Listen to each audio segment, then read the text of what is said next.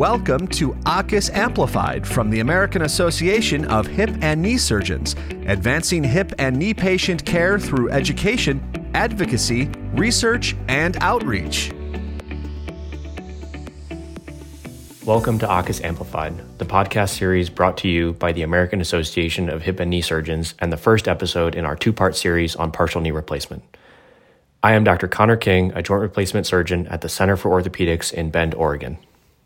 Hey everyone, I'm Dr. Obi Adewume, a joint replacement surgeon at Orlando Orthopedic Center in Orlando, Florida. Today we're going to discuss a topic that we know a lot of patients will be excited to learn more about, partial knee replacements. Partial knee replacement is an increasingly popular alternative to total knee replacement. In this procedure, only the damaged part of the knee is replaced. The rest of the patient's knee, including all ligaments, is preserved. We are honored to have two leaders in the field here to discuss many of the common patient questions about partial knee replacement. We're really excited to have Dr. Jess Lahner. He's a professor of orthopedic surgery at the Rothman Institute in Philadelphia. He specializes in knee replacement surgery and truly is a leader in the field of partial knee replacement, as well as the use of advanced technologies, including robotics.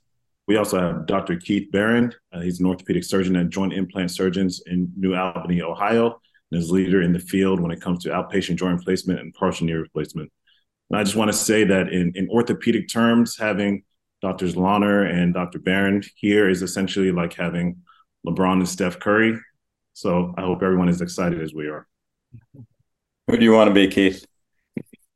I don't know. I don't think either one of us have the height to be compared with Steph and LeBron. But, you know, LeBron left Cleveland, so I'll be Steph. I think us Ohio boys have still a little bad taste in our mouths. So let's go ahead and get started. This question is sort of both for Dr. Lahner and Dr. Barron. We kind of want a little bit more about what your initial experience was with partial knee replacements, and what about the procedure initially sparked your interest? You know, I trained in New York City in the early 1990s, and in New York, there was really no one doing unis in the 5 years that I was there training, just based on a response to an early article that John Insall had written a decade and a half earlier, looking at some older designs with kind of suboptimal patient selection parameters. And based on that article, there were no unis being done. So I didn't see a uni until I went off to fellowship to Boston, where there were a good number of unis being done. And I really got swayed and influenced by that experience. When I started in practice in 1997, there were not a lot of unis being done in the greater Philadelphia area.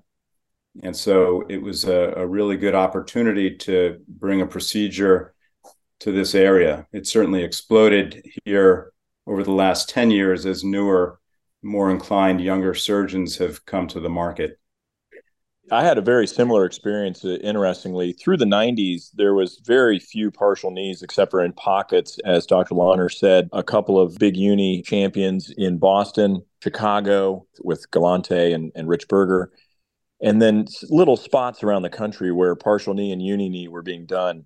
I joined Tom Mallory and Adolph Lombardi at JIS Orthopedics in Columbus, Ohio, and Dr. Mallory at the time was working on partial knee replacements. He was very, very involved, very interested in partial knees. He was working on a design for a partial knee. And at the same time, late 90s, early 2000s, was the time when a surgeon named John Rapisi had a technique and an implant that was perfectly suited to be really the first minimally invasive procedure that a knee surgeon could offer a patient to treat arthritis. And so my mentors, Dr. Lombardi and Dr. Mallory, were very interested in partial knee. And much like Jess, coming to that market and coming to the Ohio kind of Midwestern area, there was no one else really doing a lot of partial knees. And so it became part of my practice. And then in 2004, Biomet launched what's called the Oxford partial knee. It's the only partial knee in the world that's a mobile bearing that was at the time was the only one in the world that was then approved by the FDA in 2004.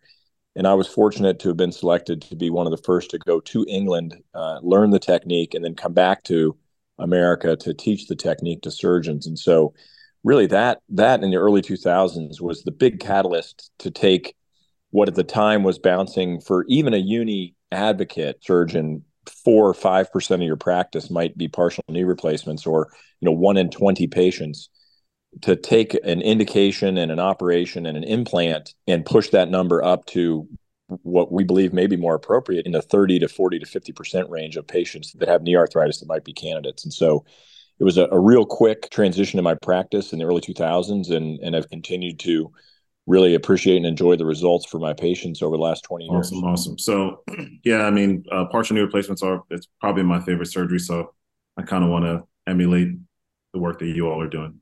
Moving on to the next question, we'll start with Dr. Lahner. What do you tell patients about the difference between a partial knee replacement and a full knee replacement? Well, the big difference is the obvious one, that we're only resurfacing a portion of the knee. We're leaving the healthier structures intact, the ligaments, the cartilage on the other surfaces. But importantly, the recovery is quicker than the recovery of a total knee typically. The risks of medical complications or surgical complications are reduced. So the things that we're most fearful of when we're doing a total knee replacement, infections, blood clots, all the myriad of things that can happen, they can certainly happen with a partial knee, but they happen about 2/3 less frequently with a partial knee than with a total knee. And then ultimately, I tell patients, once they're fully recovered, the knee will feel more natural than a total knee, which has a tendency to feel a little more mechanical.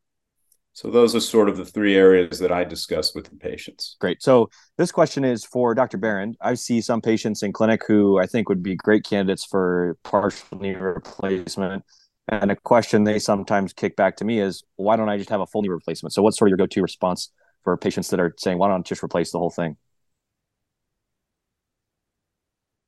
That any of us that do a substantial percentage of our practice as partial knee or uni knee are going to see that question daily.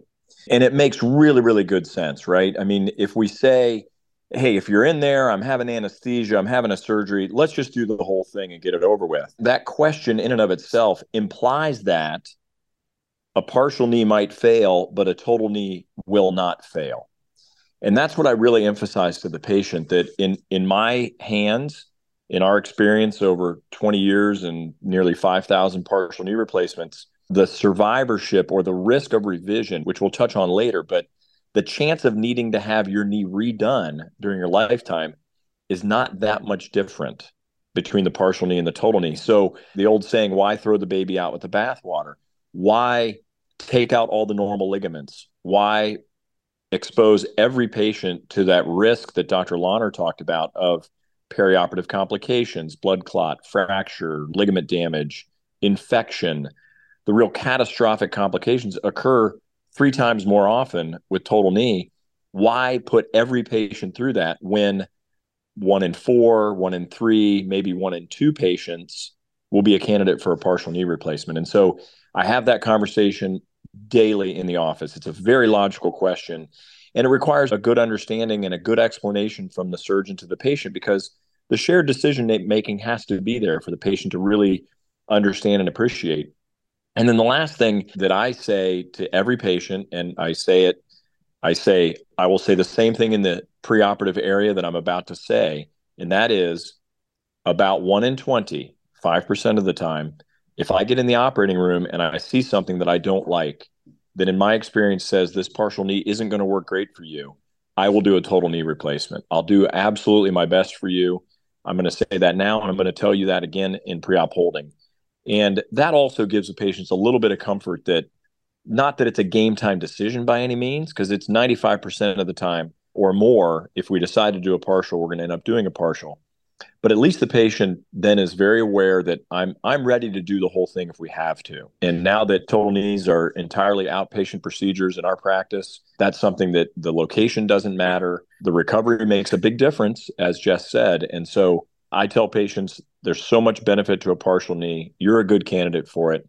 Let's not throw the baby out with the bathwater. And to get back to Dr. Lahner's point, early on, we maybe weren't quite as good at selecting who was a good candidate, who wasn't. That may have sort of impacted in a negative way some of the positive outcomes.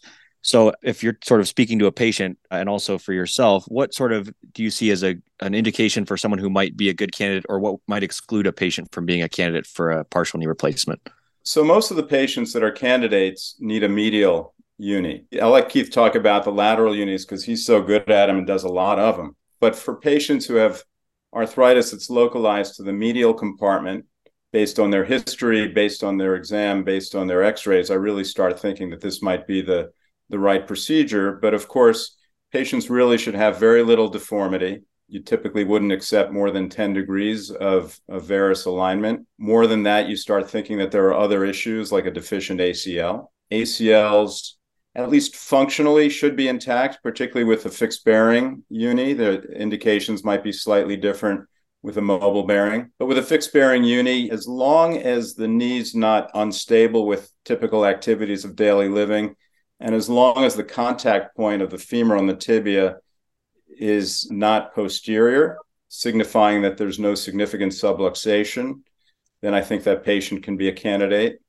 And then they need to have a certain arc of motion. So typically we like to say the patient should have more than 90 degrees of motion. And I think that's true. While the upper limit of flexion contracture that you can accept is about 10 degrees, I prefer a more extension in my patients, but I'll go up to a 10-degree flexion contracture sometimes.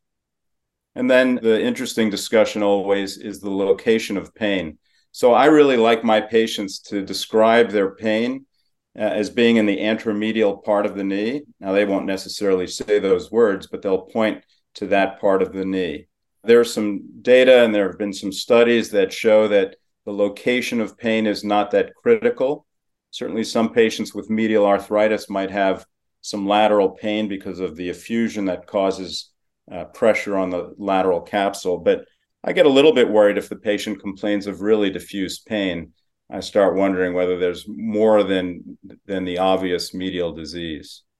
So those are sort of my primary indications for a uni. Obviously, you wouldn't want to do this in someone with rheumatoid arthritis, although there are plenty of patients with a diagnosis of rheumatoid arthritis, and it obviously doesn't affect the knee based on the absence of synovitis, based on radiographs that show kind of classic osteoarthritis. But still, I'd be reluctant to do this in a patient with that history, stability, all the things that I mentioned earlier. I think that as we've learned so much in the last 25 to 30 years about partial knee, and particularly we've gotten long-term results with fixed bearing and mobile bearing, which are two different types of devices, but they do the same thing. I mean, in general, patients who are candidates for this operation, I really don't think that advanced technologies like robots or custom knees, mobile versus fixed, I think all of that is a little bit of a distraction from who is a good candidate for a partial knee. And over the first 10 years of doing partial knees and now kind of in the last 10 years of doing partial knees, my practice has evolved to where when I see a patient, instead of thinking, boy, are they a candidate for a partial knee, I really evaluate, just like Jess said, range of motion, location of pain, deformity, stability, all the things that make good sense. Then I evaluate the x-rays, and I'm thinking on every patient, why do I have to do a total knee? And a total knee is the default, not the strategy. And so the strategy is, can I do a partial knee for this patient? Is it the best operation for them? And then if it's not, I'm going to do a total knee replacement, which is a great operation, one of the best operations that can be done. But the indications are exactly what Jess said. I think that people have talked about pushing the indications. There's really not much need to push the indications. If you keep it right in the fairway and you say, I want the ligaments to be normal, I want the rest of the knee to be mostly normal, both on x-ray and on exam, that's a good candidate for a partial. As Jess said, about 95% of partial knees are going to be on the inside part of the knee, which is the medial side, the inside part. About 4% of partial knees are going to be on the outside part, which is lateral or lateral compartment. And then a little less than 1%, which Jess is considered to be the world's expert, are going to be kneecap replacements. So there's three areas of the knee. Medial inside part, as Jess said, is the overwhelmingly most common area that's affected that would get a partial knee because that's the disease that we see. That's the bow-legged John Wayne arthritis that we see most commonly. And then secondly, 4% or so of patients, lateral compartment or knock-kneed arthritis. And then 1 in 100 in most practices might be candidates for a partial knee replacement. Same philosophy. take out the bad, resurface the bad, keep all the good, including the ligaments of the kneecap joint or the patellofemoral joint. And then back to Dr. Barron. Now, in my practice, I essentially tell patients that after knee replacement or partial knee replacement, that there are essentially no restrictions. Is that the same case for you, or do you give them some restrictions? The answer to the question is I do not place any restrictions on my patients. As we all, your patient that you have here, Evelyn, described herself as being very active. If your activity level and your quality of life is suffering because of arthritis and you require a joint replacement for that arthritis, the goal is to improve your quality of life and improve your activity level, get you back to normal, or as normal as we can get you with what procedure we have to perform. And so by placing arbitrary restrictions on patients, I don't think you're doing them justice. The data strongly suggests that, we can talk about survivorship, but the data strongly suggests that activity level is not correlated with failure. It's probably a circular argument, right? That if your knee's not failing, if your joint replacement is not failing, you will stay more active than if it's failing. And so when you look at a snapshot in time at 10 years or 15 years or even 20 years, those patients that are more active have a higher likelihood of their knee replacement, partial or total or hip replacement, still working, right? Because if it's not working, their activity level went down. And so it's not a cause and effect, but it's a relation that there's no evidence that increased activity or restrict is going to cause failure, or restricting activity is going to prevent failure. And so I have this discussion, again, very commonly daily with patients. Well, what can I do afterwards? If you've waited your entire life to learn how to snow ski, I probably wouldn't do it after a partial knee replacement. But if you're an avid snow skier and you're having your partial knee or your knee replacement done in order to continue to do what you love, go back to doing it. What if I'm a marathon runner? Same question, same answer. What if I'm a cyclist? Same question, same answer. So no restrictions, and realistically, no evidence to suggest that that's a bad thing. What about you, Dr. Launer? Well, it's funny. I actually feel the same exact way as Keith. The one area where I feel uneasy is if patients are really avid runners and want to get back to doing marathons and half marathons. I still get a little bit queasy, only because I grew up as a resident in the early 90s and have been in practice since the mid 90s, when the polyethylene liners, the bearing inserts, weren't great. And they back then could not withstand that sort of pounding. The newer plastics, the newer materials are actually really good and can withstand those activities. But I tell patients, when we talk about whether I think they need to restrict their activities, I tell them, you can do anything. I just worry about these circumstances, not because I don't have faith in the implants nowadays, but just because I saw some horrible failures 25 and 30 years ago, mostly during my training, because the materials back then weren't very good. The other thing that I will commonly add for patients that, as Jess said, yeah, those are the ones that you worry a little bit about. Notably, most of them are actually not going to go back to running marathons, because if you really push them and say, well, when's the last time you ran a marathon? They'll say, 15 years ago. But one of the things that I will tell them, and I think the data suggests that this is accurate with the new materials that Jess mentioned, the new plastic, the new techniques, the new fixation, if I knew, and I know we're going to talk about how long they last, but if I knew if you didn't run, your knee would last 20 years and you decided to be a marathon runner, it's not going to be that it's going to fail at 5 years. Maybe it'll only last 15 or maybe 17, but it's not going to go from 20 to 5. If it's going to fail at 5, it's going to fail at 5 no matter what you do. That's an early failure. And it isn't going to be caused by your running. And so that perspective of, well, if I think I'm going to get 20 years out of it and running's important to me and it's only going to be 17, I'm going to run. This next question I was only going to ask Dr. Launer, but there may be differing opinions on this, so I kind of want a little controversy, so I'm going to ask both. So we'll start with Dr. Launer. What are your thoughts on robotics and technology and partial knee replacements? Well, I think they can be helpful for surgeons who are having a difficult time getting the components in well, aligned well, and balanced well. I'm an advocate of robotic technology, but I don't think it's necessary for all surgeons. And in fact, if you look at the results of partial knee replacements, done with a robot compared to the results of partial knee replacements done by surgeons doing a fair number of partial knee replacements, the functional outcomes, the recovery, and the durability of the implants are really not different. Although there's some data coming out of the international registries that Keith mentioned that might refute that, and I'll address that. But for surgeons who do a lot of partial knees, the more advanced technologies that we have available to us, like robots and other things, aren't adding much, although there have been some studies that show that even in the hands of high volume surgeons, the earlier part of the recovery might be accelerated a little bit. But Keith and others have looked at the role of surgeon experience in driving the outcomes and affecting the long-term durability of partial knees.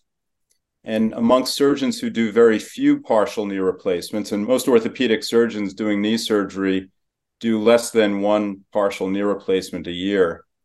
In the hands of those surgeons with less experience, there is a higher failure rate. And amongst those surgeons, there may be some benefit to using an advanced technology like a robot because it can help them to position the parts and to balance the knee. And so those technologies may help the durability of the partial knees in those situations. Dr. Barron, what are your thoughts?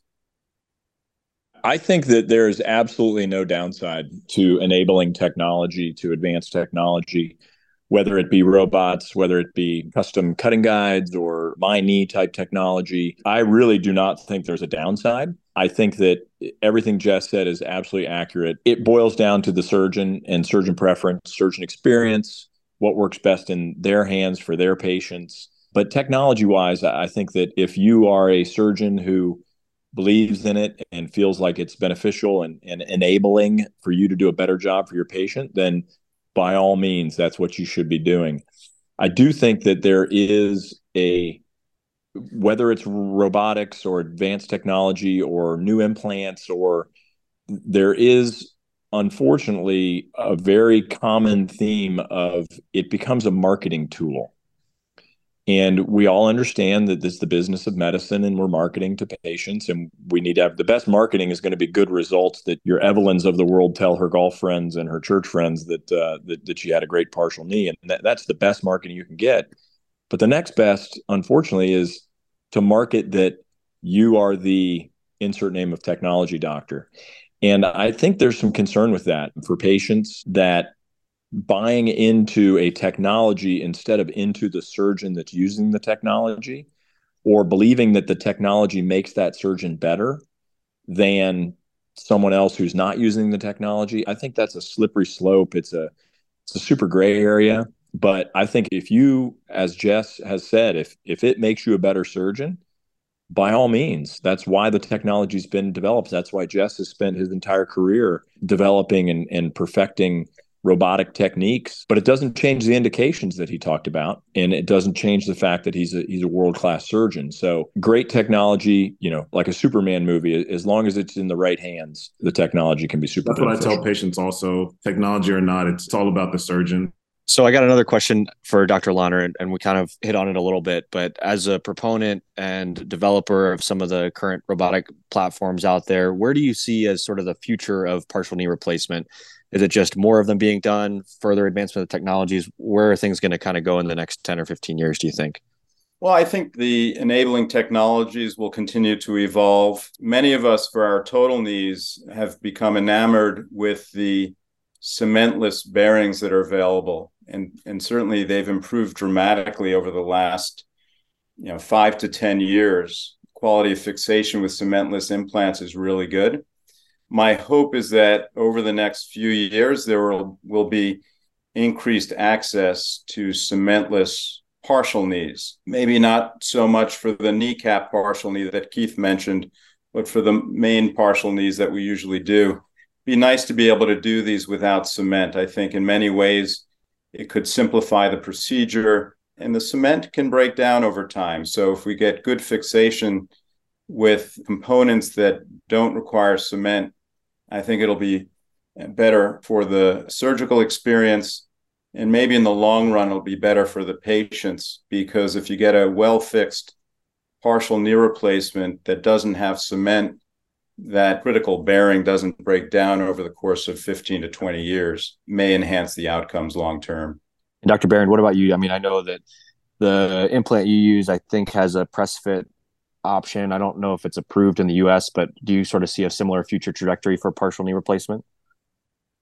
I absolutely do. So the implant that I use has a very complicated story with approval from the FDA to be sold in the United States and implanted in the United States. It took a long time to get the traditional version, the cemented version where we use bone glue, approved. And we and the manufacturers have been working for over a decade to get the biologic implant, the implant that grows into the bone or the bone grows into the implant, approved.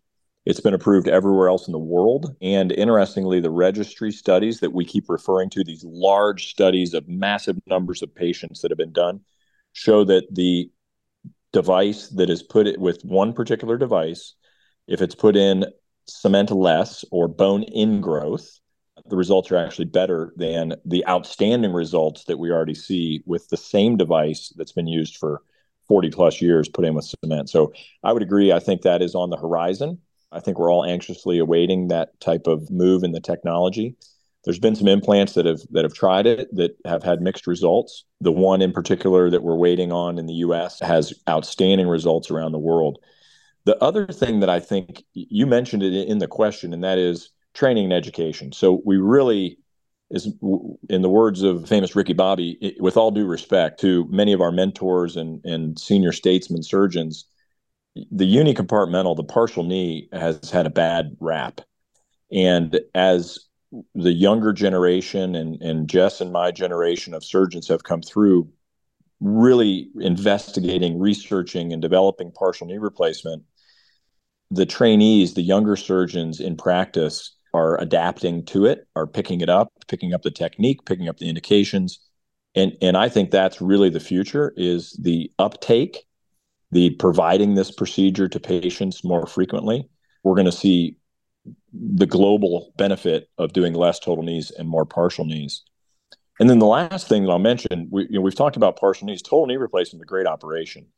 And I think if we really look at what's going on in total knee replacement today and the momentum behind total knee replacements today, I like to take all the credit in the world and stand up with Jess and take all the credit in the world for pushing partial knees so hard the last 2 decades that our total knee replacements are, I believe in general, moving towards some of the concepts that we just talked about with partial knees, where we're trying not to release ligaments and lengthen ligaments and change the patient's knee to fit a total knee replacement. Instead, we're using more kinematic or patient-specific alignment techniques that I think we've learned from partial knee replacement over the years to do our total knees. And I think in response to that, our total knees are doing even better too. So the downstream effect of being big uni fans, big partial knee fans, I think is having a positive impact and will continue in the future to have a positive impact on total knee replacement patients. And just to take that one step further, Keith, the protocols that we've used and advanced for partial knees in terms of accelerated recovery and pain management strategies, rapid recovery, outpatient surgery, we've taken the same protocols and applied them to total knees, and look how well it's worked, right? We thought there was some magic to either less material or less surgical dissection, but a lot of it came down to educating the patients regarding what our expectations are for them and what their expectations are for the recovery, better pain management, and just changing the philosophy of care. And it's really been helpful for our total knees as well.